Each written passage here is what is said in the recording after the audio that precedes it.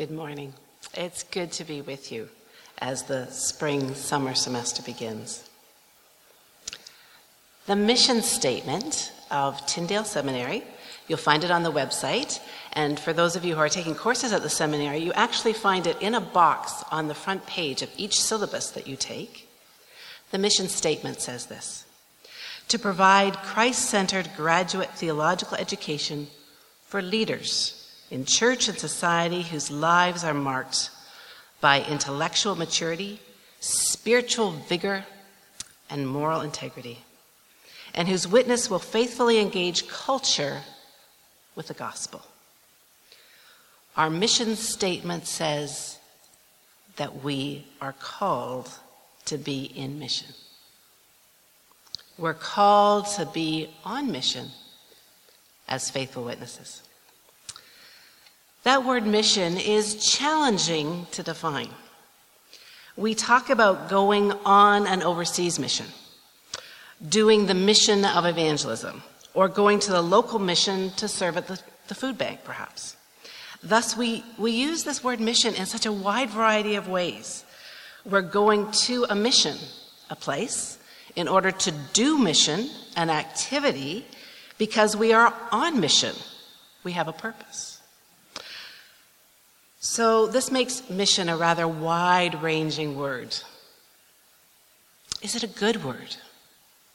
We think so. We want the world to be a better place. We want to help others. We've met Jesus and we want others to know how wonderful he is, just as we've been singing this morning. But many times we find this mission difficult. We think of mission as God's command, and so we're desperate. We want to get it right. We find it frightening, sometimes terrifying, to be involved in evangelism. One of the courses that I teach is evangelism and discipleship. In the very first week, we talk about who's terrified, and inevitably, more than half of the class puts up their hands.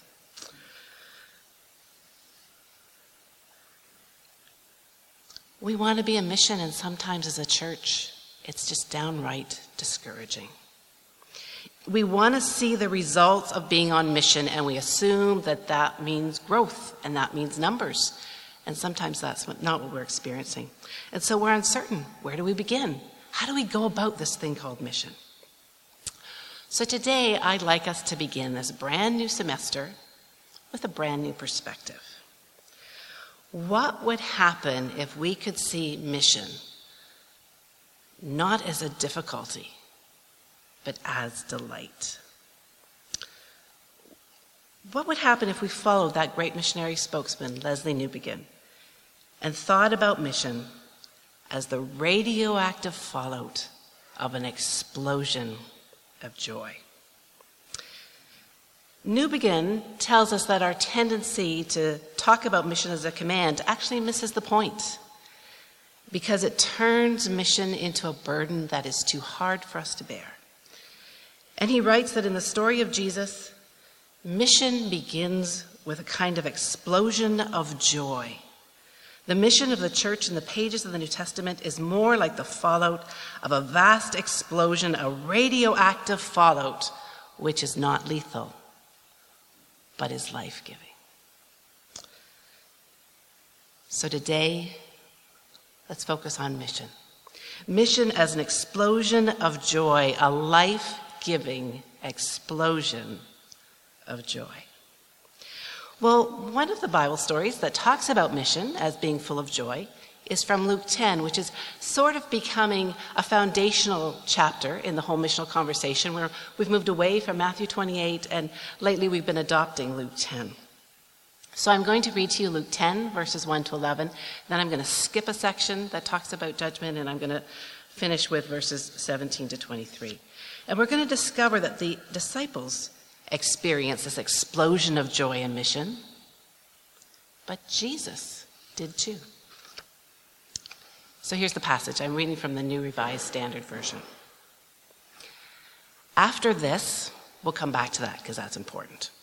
After this, the Lord appointed 70 others and sent them on ahead of him in pairs to every town and place where he himself intended to go. He said to them, "The harvest is plentiful, but the laborers are few. Therefore ask the Lord of the harvest to send out laborers into his harvest. Go on your way. See, I am sending you out like lambs into the midst of wolves. That's not the joyful part. It comes later. Carry no purse, no bag, no sandals, and greet no one on the road. Whatever house you enter, first say, peace to this house.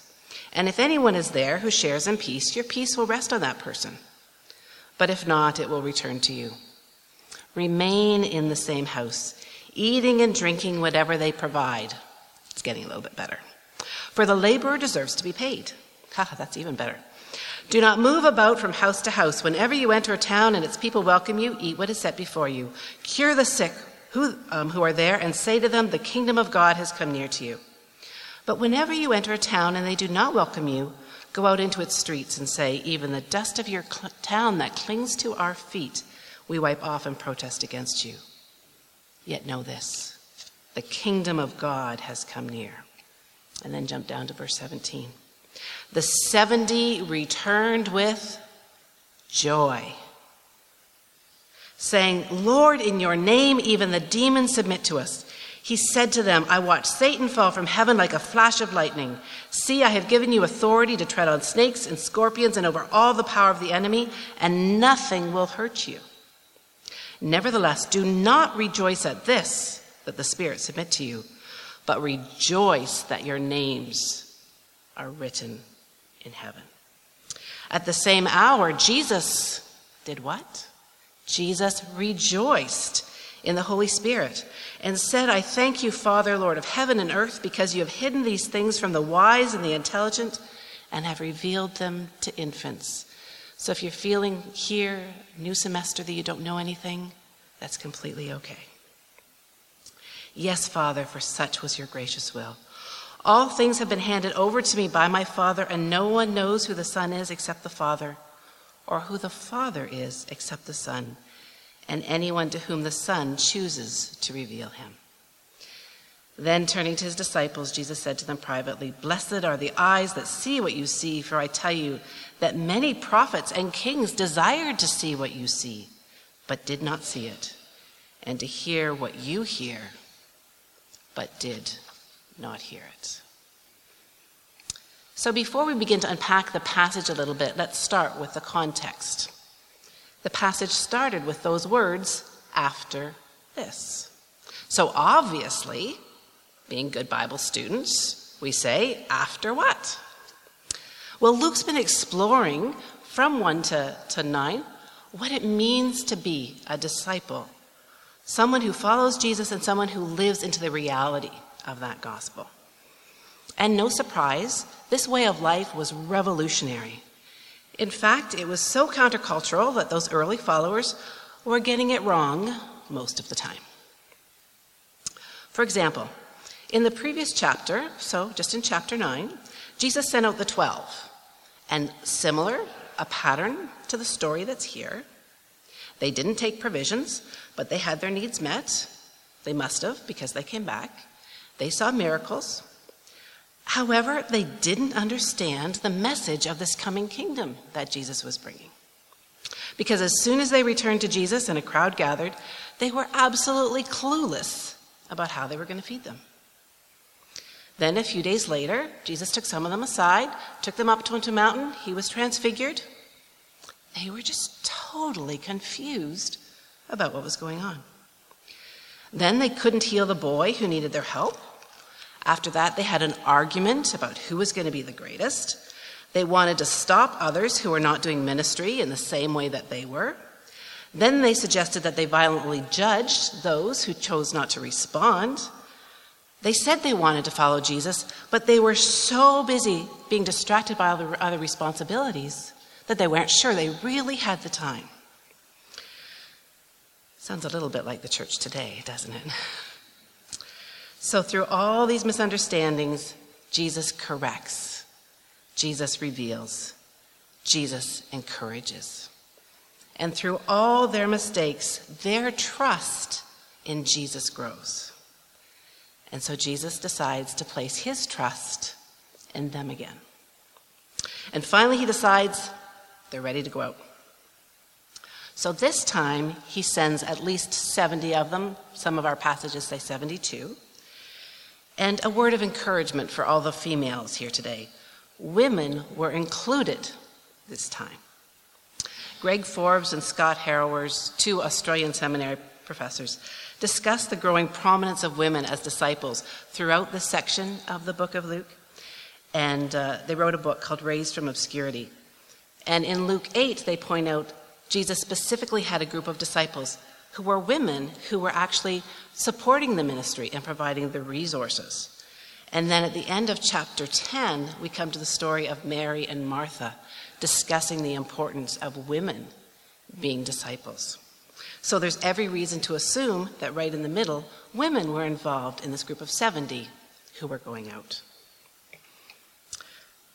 So there were pairs that were sent on mission. And the pairs had an opportunity to learn some key lessons about mission. Now, we talk about learning, and we'll sometimes talk about the 3 R's of reading, writing, and arithmetic. Well, I'm not sure if I just spent a lot of time in this passage this week or if I was up too late, but I just started seeing R's everywhere. So today we're going to be looking at some of the R's that I found in the passage. And the first R is the responsibility of mission. Jesus, who is specifically called the Lord here, so he's the King of the kingdom, appoints and sends the disciples out. He takes the initiative. He reminds them that the triune God is the Lord of the harvest. The disciples are not responsible for mission. The mission belongs to God, and we simply follow God's lead. So why do we keep trying to take control of the mission? Newbegin suggests that when we see mission as a command, we're tempted to do what we're always tempted to do, namely see the work of mission as good work and then to seek to justify ourselves by our works. But God doesn't need us to do mission on God's behalf, nor do we need to do mission to prove our worthiness to God. Rather, God invites our participation in what he's already doing in the world around us. God invites us to be the place in our interactions and in our lives, to be the place where the Spirit can speak and act, but the responsibility for mission belongs to God and God alone. Even though God takes responsibility for the mission, Jesus invites our participation with a request. The request to which the disciples are invited to respond is twofold: to pray and to go. Jesus tells his disciples to beseech, to ask. Sometimes some versions say to beg. Thus, our prayer is also a request. The disciples are not told to pray for success. They're not to pray for validation. They're not to pray for power. Rather, they're to ask God for more people to join in the mission. And then they're invited to go. When we go, our participation is more complete. See, Jesus says, I'm sending you out like lambs among wolves. Jesus tells the disciples about the reality of mission. He tells them that they will experience difficulties. There's a certain danger, a certain vulnerability to mission. We don't know what to expect. The encouraging thing is, though, even though we feel like lambs among wolves, the shepherd is always present, will not be deserted. Further, I think that image of lambs provides a sense of humility. We don't go into the world full of bluster and arrogance because we know all the answers. Rather, we renounce any claim to control history or destiny because as we follow our Lord in the way of suffering, the Spirit is free to perform works of power in the midst of human weakness. Carry no purse, no bag. Jesus explains how the resources of mission work. He does not tell the disciples to store up vast reserves. Instead, he promises that he will provide the food and the housing that is required. Jesus does not tell the disciples to prepare to go and give. He doesn't tell them, go, extend your hospitality. Rather, he says, go and receive and accept help, the help of others. In the shame and honor culture, Jesus' followers would have shamed the host if they were to move from one house to another. And so they are to remain. Another R, but I didn't put that one up there. Thus the disciples are encouraged to adapt to the culture and receive hospitality. As they become involved in the mission of receiving, Jesus said that they will find that the Spirit has already been there ahead of them, encouraging people of peace. I realize that these are challenging thoughts for a church that longs to have all the answers and wants to be in a position to give rather than to receive. Like the disciples, we are called to a reliance on God in mission, where we might receive from others. And at the same time, we're reminded that we are a community whose very existence is defined by a regular enactment, those times of communion or Eucharist, when we walk through the story of a self-emptying God. God provides the resources of the mission so that disciples can then share the message of the mission, which is restoration. The disciples are to cure the sick. Broken people are restored. They're also to share and speak about the promise of the kingdom. Today, the church also shares the promise and hope, we sang about it today, of the kingdom. Through the life, death, resurrection, and ascension of Jesus Christ, God is restoring broken relationships between people and God, between one person and another, and between people and creation. And then Jesus cautions the disciples. Don't focus too much on the result of the mission. The disciples are not responsible for ensuring that people are saved. The people they talk with are given complete freedom to receive or reject, more R's, the message. We tend to get caught up on our failures or boast about our success, but we cannot bring forth life in another. Thus, for us, there's only room to point beyond ourselves to Jesus and to witness to the reality of what God is doing in our midst. And so the 70 return from this mission with joy. Jesus tells them that they cannot always see the implications of the mission because there's a spiritual realignment happening. Because the results of mission actually happen in the spiritual realm, we cannot measure them. Further, Jesus encourages the disciples not to get distracted by what they think they might be seeing in all the miracles that are happening.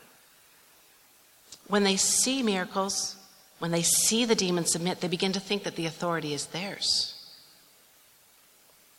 And then when they act and miracles don't happen, they think that God has abandoned them. So Jesus said, don't even go there. Don't be tempted to elevate your own importance or your own power. Rather focus, he says, on what is truly, truly important.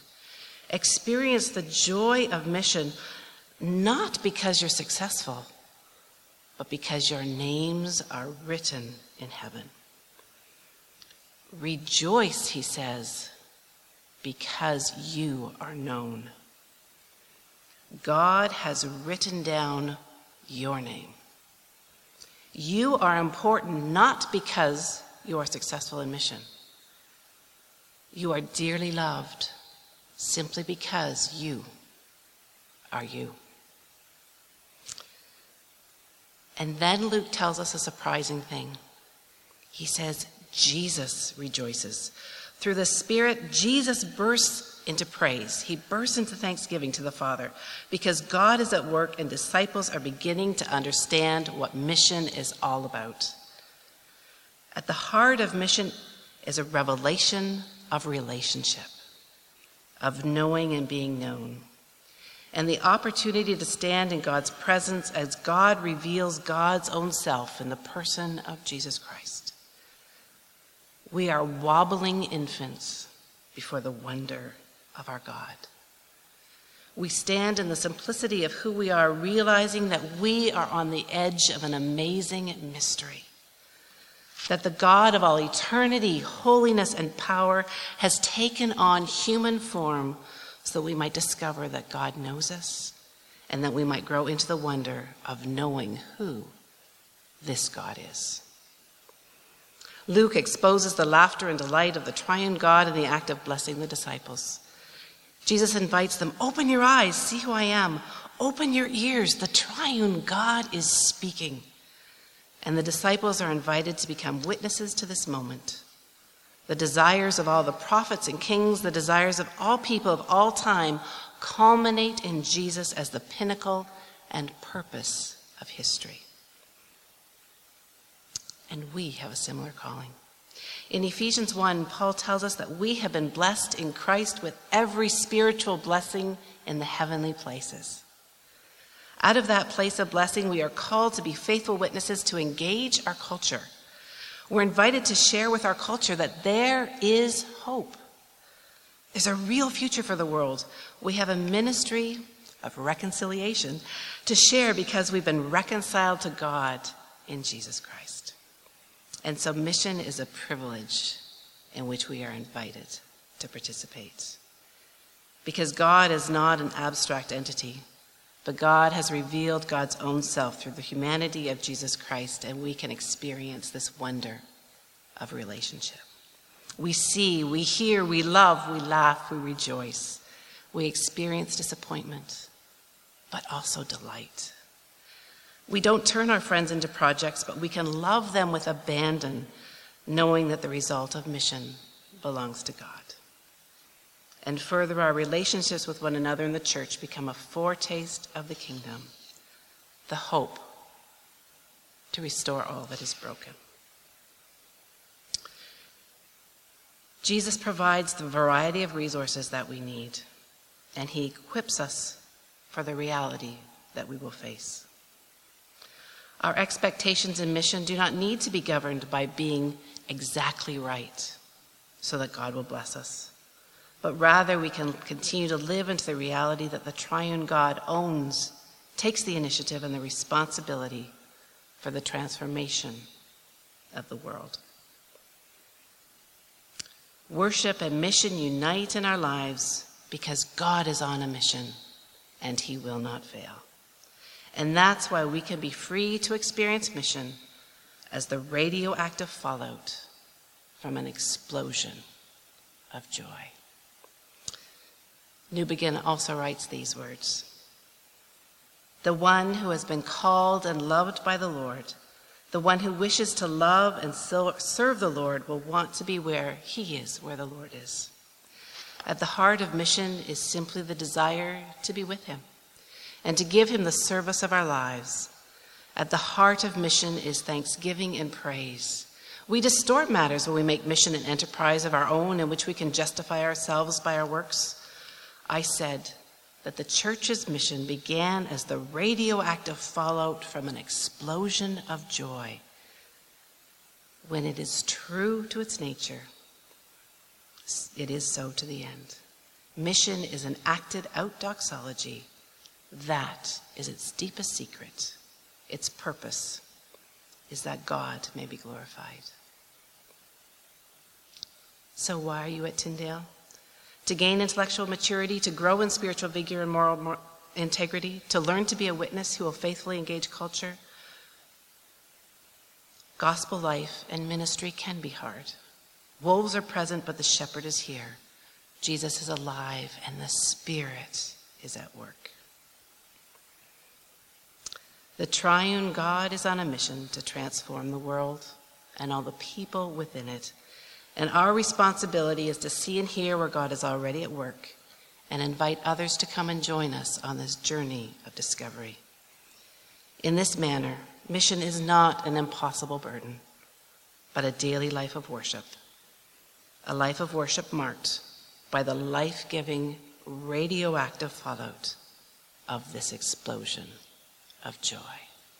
Let's pray.